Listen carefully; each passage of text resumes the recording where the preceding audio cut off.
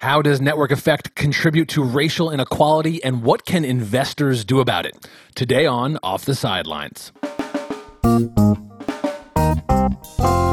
Welcome back to Season 2 of Off the Sidelines, your guide to becoming a better investor. The world needs a new generation of great companies, and we need your help.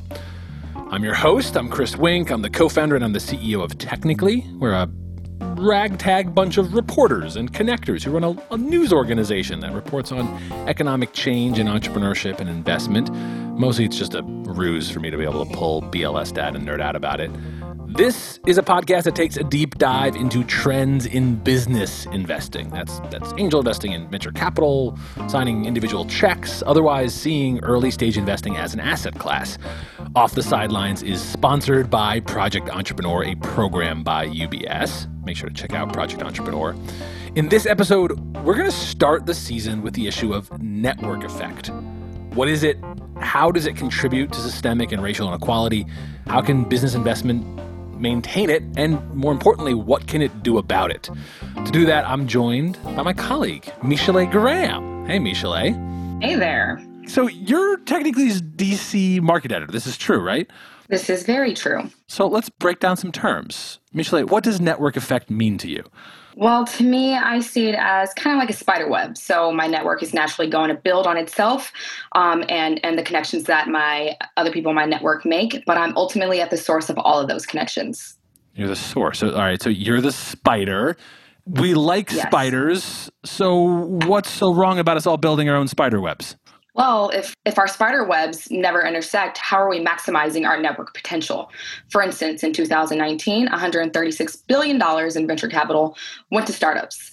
If that funding is pretty much entirely in your spider web and not in mine, how do I make it over there? How do I get that much? Right. So if we have centuries and generations of systemic exclusion, we can call it oppression of Black people, of other non-white Americans, of immigrants and women, and lots of other underrepresented groups that don't look like me. If we got this forcefully legislated and inborn distancing of our spider webs, then your spider web keeps getting easier to navigate, though, and mine can be a lot more limited. That's how I see it. Bingo. Yep. So, all right. So, Michelet, you've reported on this beat of economic change and technology development and entrepreneurship for a couple years now. So, shoot me straight. Do investors, those who work at institutional firms and those who do business investing on their own, angel networks and the like, do they have a responsibility to change something here when, 2% of VC dollars go to firms with majority Black ownership? As an example, do investors have a responsibility to change something here, or are they just cogs in a system that are nothing to do with it? Well, I sure think they do, and I hope that they think they do. But I wanted to better understand how, so we actually had a conversation I introduced. Yeah. So this is Technically's big annual conference on building better workplaces. It's normally in the spring, but for some reason in 2020 we postponed it and went all virtual just back here in September. Right. So the plan was for me to lead a conversation on this topic of network effect and racial inequality, how those two correlate. You were going to have a couple of voices that would set up this idea, and they're going to be the bones of this episode. Yes, right. Those two voices are Kelly Hoey, an author and network expert. She's done angel investing and more recently published a book actually on networking that was a tool to understand how to build a network, especially for underrepresented founders.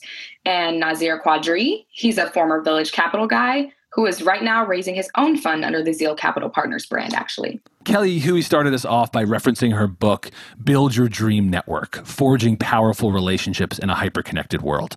The lessons that I put in that book when it came out in, 2017, 2018 still hold true today. And perhaps people realizing in this time that we are so isolated physically that networks are more or even, maybe people waking up to how valuable they are and why it's really important that we pay attention to our digital footprint, our structure of our networks as well, because, this isn't secondary anymore. This is not something you can just pick up on the fly because there's a meetup or something to go to. This is something you got to pay attention to every single day. That's right. And Michelet, you Technically reporter, journalist, so you have a lot of conversations about how relationships happen. In this case, between entrepreneur and investor, entrepreneur and partner. That's true, right? I'm not lying about that. Yeah, correct. I think more recently, I'm not going to crack jokes about you just yet. More recently, right. I think I've talked to you a bit about this, but I'm just interested in, of course, Black founders, how they land these investments, and how to get more people in the room that look like Black founders who are investors, and getting them up to speed with just sitting on, different investor pools. I recently was just digging on a story. Basically, this angel investor group is all white men. And I told the founder of this group, we had a very candid conversation, that if I was an entrepreneur walking in the room, I'd be intimidated. I'd probably lose my train of thought because no one's sitting in front of me that I'm trying to convince that my idea is important and I need money to support it. None of them look like me. So yeah, transparency and finding out even how, investor groups and angel investor groups are just built for different incubators and accelerators going on in DC has been something I've been very interested in as of lately. Kelly, this is something that I know I've heard you, we've had interviews in the past. I know this idea of network effect comes up in a lot of ways. You both give tactical skills of like, what does it mean to actually build a network to start in any environment in lots of forms. But I've also heard you speak about the lack of female entrepreneurship and network effect that happens there too.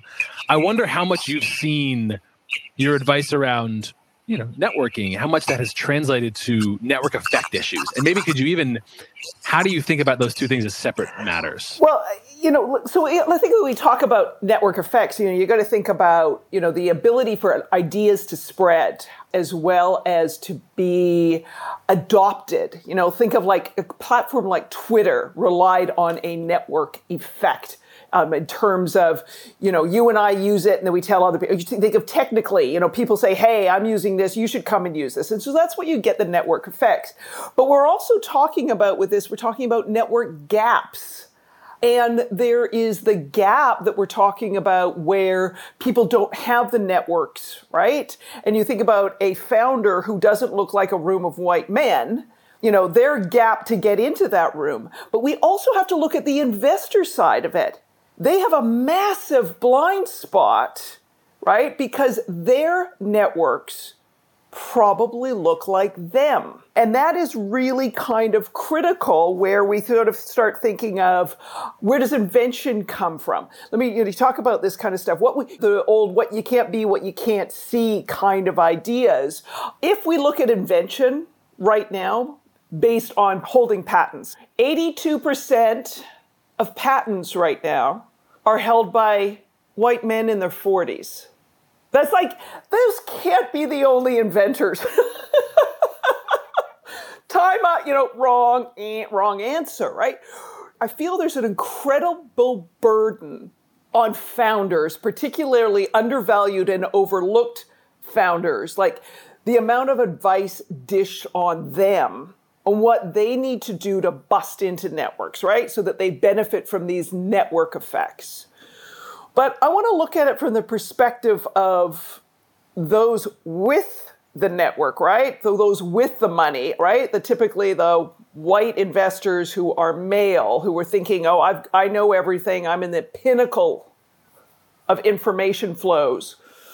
We do have a degree of an investor class and an entrepreneur class that essentially says, like, I'm doing my job. I'm not racist. I'm not actively causing problems. That is like where the heart of network effect happens, right? Like, can we get at like that? It's the idea of like Angela Davis's sense of anti-racism, the difference between not actively doing anything bad as opposed to not actively doing anything good, and how that shows up in some of our understanding of network effect. When you're not actively trying to break down your network itself is making a decision for you. Yeah. It's kind of a clumsy question, but yeah. I know how to work through your smoke and mirrors. Don't worry. Right. I think if you're neutral, you're on the side of the oppressor. Like you're siding with that. Like in all different types of conversations we're having right now on the helms of racial inequity and the civil unrest and everything going on. You can't be neutral in these discussions. You can't be neutral in these rooms. So I feel like for the people who are like, I'm not doing bad things, but I'm also not pushing forward an agenda or supporting, something specifically, you might as well be doing the bad stuff, in my opinion. Right. I think as soon as you think you have all the connections, it's like assuming you have all the answers. As soon as you allow yourself to be in that space or utter those words, then you need to go and check yourself. I remember back, so it would have been sort of 2011, 2012, when I had co-founded a startup accelerator. And I remember talking to a VC who said to me, well, I see everything. And it was, straight white dude, well-intentioned, became one of the greatest mentors of our accelerator. But I was looking at him thinking, tell me how you are seeing every female-founded mobile venture, tell me how you're doing that. That's what was running through my head. But his attitude was, well, I see everything that's worth investing in. So why do we need another accelerator?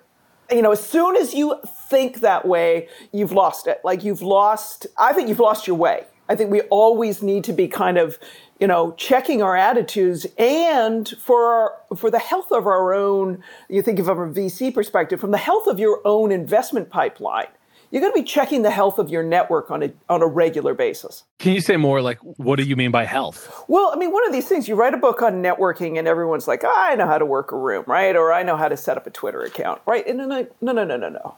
The book is called, Build Your Dream Network, not Make Networking a Dream. It's what is the structure and composition of your network so that it is, I want to say, fueling whatever your professional career startup ventures are. And there's sort of two structures to a network. There are the deep, close relationships, and then there are the broad, shallow relationships. And those broad, shallow relationships are the ones where you get ideas to travel further. So do you have the fullest extent of diversity, right? You may not have a depth of relationships, but do you have a full degree of diversity in every shape and form? From gender, sexual orientation, geography, title, industry. You need all of that kind of stuff in your network.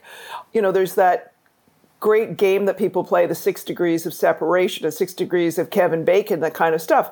Too many people end up with that narrow, deep network. That's all they've got. And that, in essence, is an echo chamber. So if you think from the VC perspective and not checking the health of your network, you can get to, you think some VCs, they can get to anybody in the VC industry.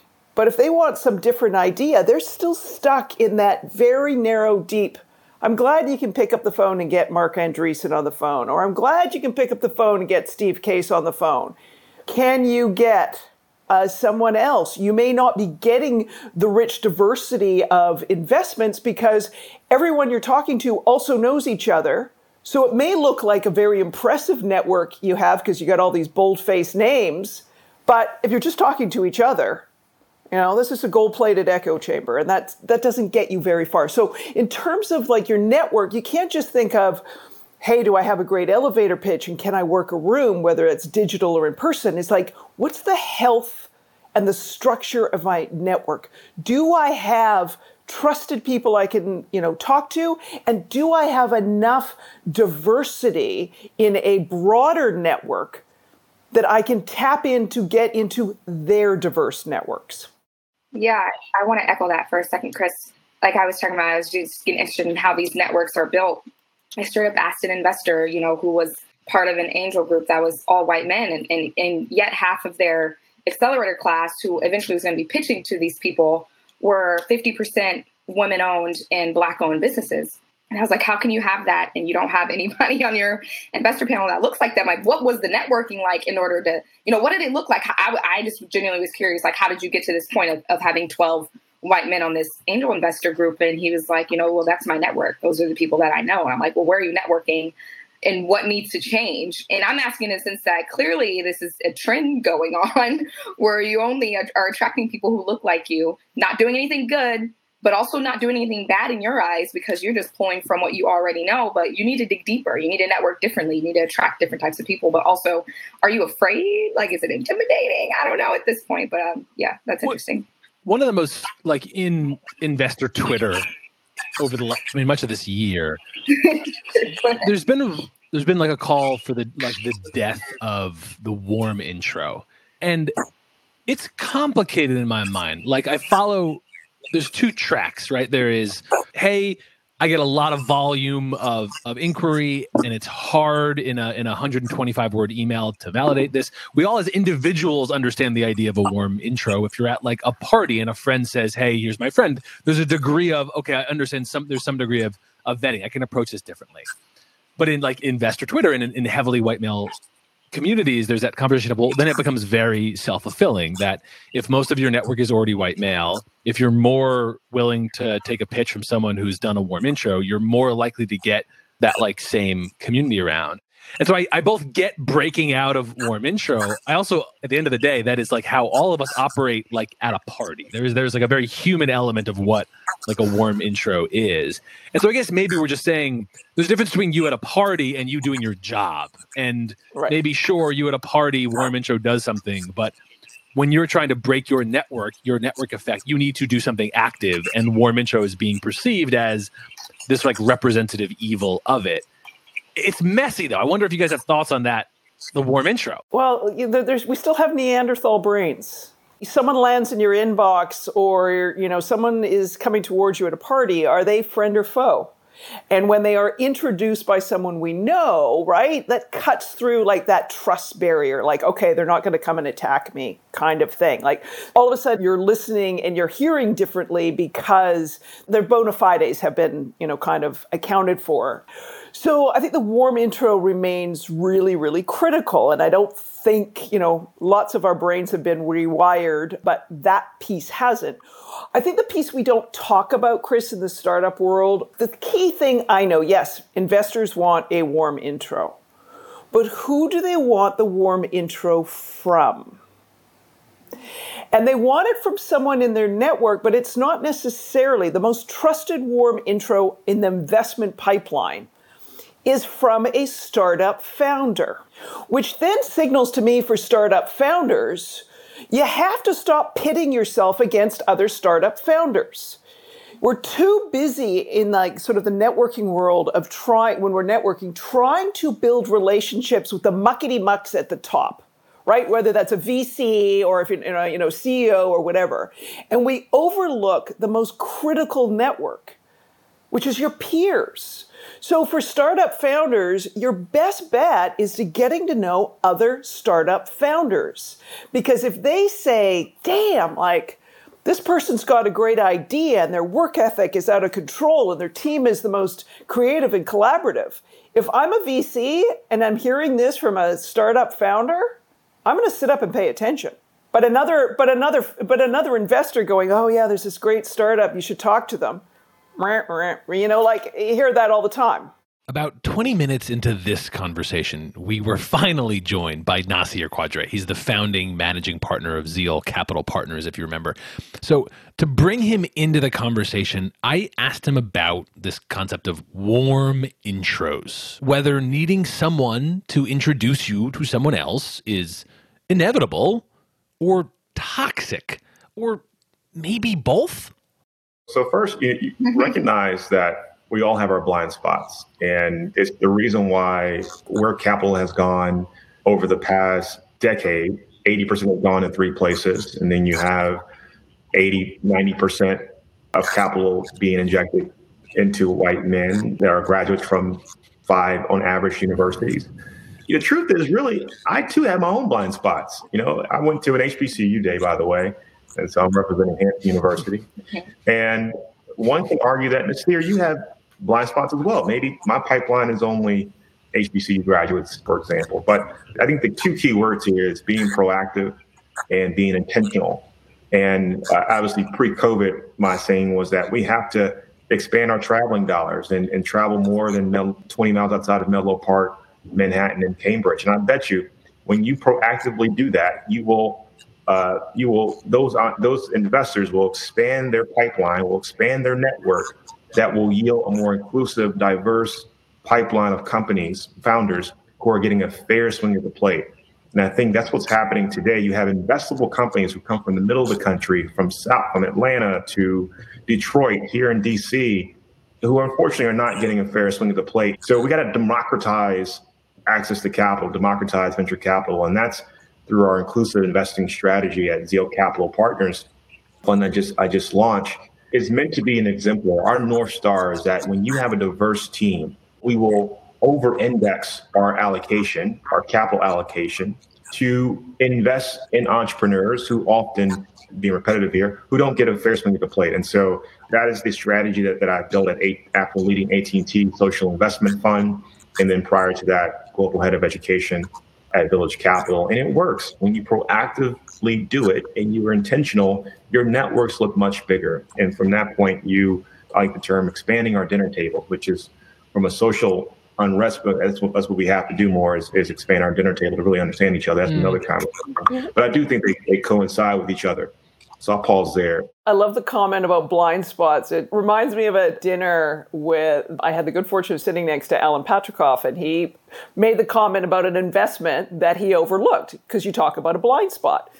And this guy from Seattle had this idea for a chain of coffee shops. And Alan was like, I got diners on every corner in New York, and I got bodegas. Why do I need? And so he turned down Howard Schultz and investing in Starbucks. Like, we have blind spots, based on where we were raised and, where we live. And it's exactly your point. Like, if we don't recognize we have blind spots, if we turn off our creativity and our curiosity, buttons, and we think we know everything, that's where you're massively in danger, not just with your own fund, your own life, your own career.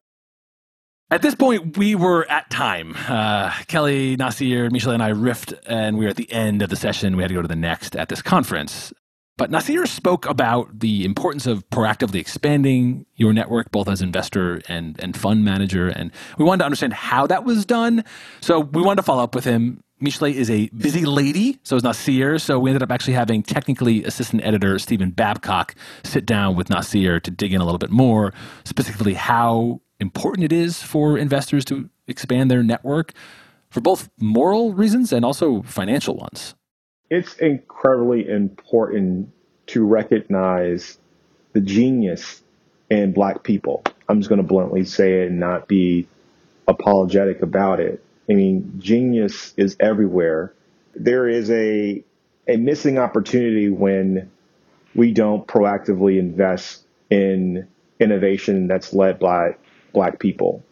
And I think that's the way the structure of private markets and venture capital more specifically has been built, that has not afforded Black entrepreneurs the ability to have capital and realize their business's full potential. It's a $4.4 trillion missing opportunity when we're not investing in women and people of color. And when you think about the assets under management here in the U.S., is 70 trillion, close to 70 trillion assets under management. Only 1.3 look like myself and women. So that's managed by people of color and women. And then we know that when you invest in Black women and diverse founders in general, you do outperform. When you have a diverse management team, you outperform. And so there's these clear metrics that clearly show that when you're sourcing companies with a racial equity lens, it's a good chance that your portfolio will outperform as well. And so it's for the investor's benefit to proactively invest in companies with a racial equity lens if he or she is looking to have an outperforming fund. But I think it goes back to, again, the network effects, right? If you're going to have an investment strategy that invests in companies with a racial equity lens, and you expect to have a network effect as it relates to your ability to source these companies all across the country, then it's important that you incorporate that in your mandate. You incorporate your pledge, or I think that's another question, right? Like, how do you hold funds accountable to ensure that they're betting on Black people, or they're betting on Black entrepreneurs and women? And we've done things such as we created a pledge, right? And so for every company that we invest in has to be either current or potential. So most of the companies, just given the way our networks and the way we're structured as a firm, will be investing mostly in women and people of color. But even if you're an all-white Stanford grad, we'll still look to invest in you, just given that you coincide with two of our sectors. But we have operating partners we have Rachel Williams, who is former D&I at StubHub. We have operators who spent time in the future of work and fintech space. So helping you think thoughtfully about your recruiting and your talent strategy.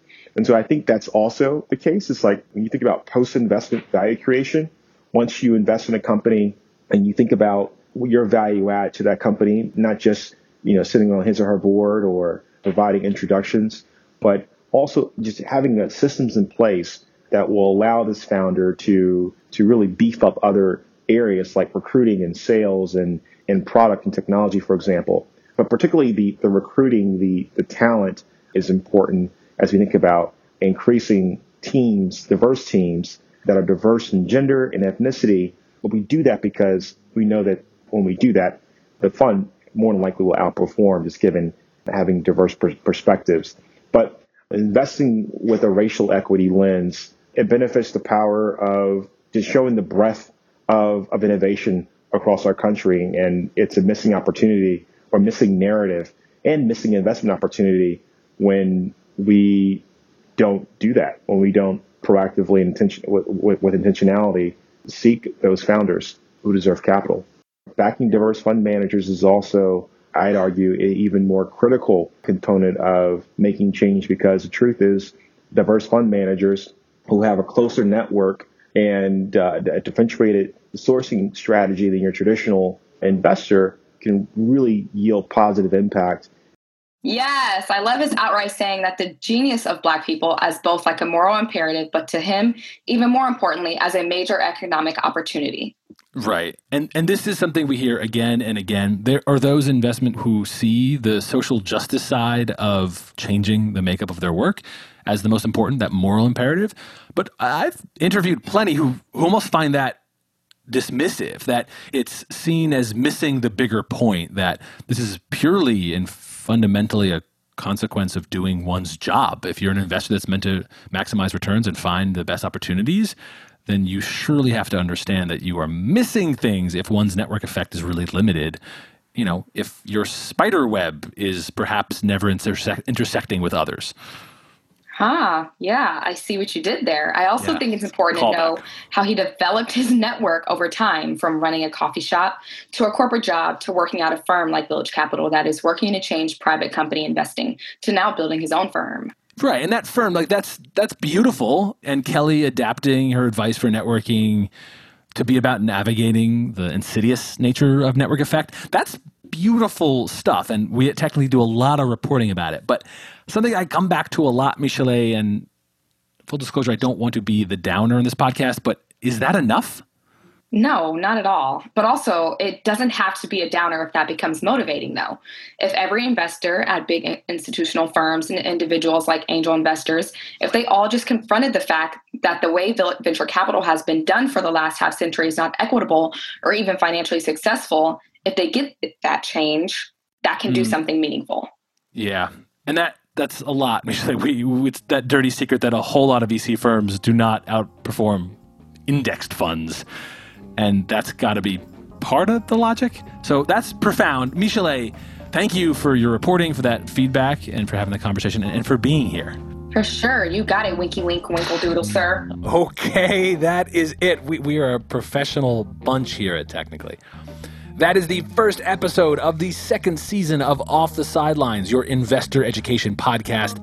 Off the Sidelines is sponsored by Project Entrepreneur, a program by UBS. If you love this, subscribe. Even better, leave a comment. Frankly, even if you just like it, leave a comment. It is oh so helpful. Tell Michelet how smart you think she is. Like always, music is by Blue Dot Sessions. This episode was produced by Q9 Creative, including Kevin Schmidlin and Catherine Nails. The episode was mixed and edited by Max Graham. I'm Technically CEO Chris Wink. We'll be back next week.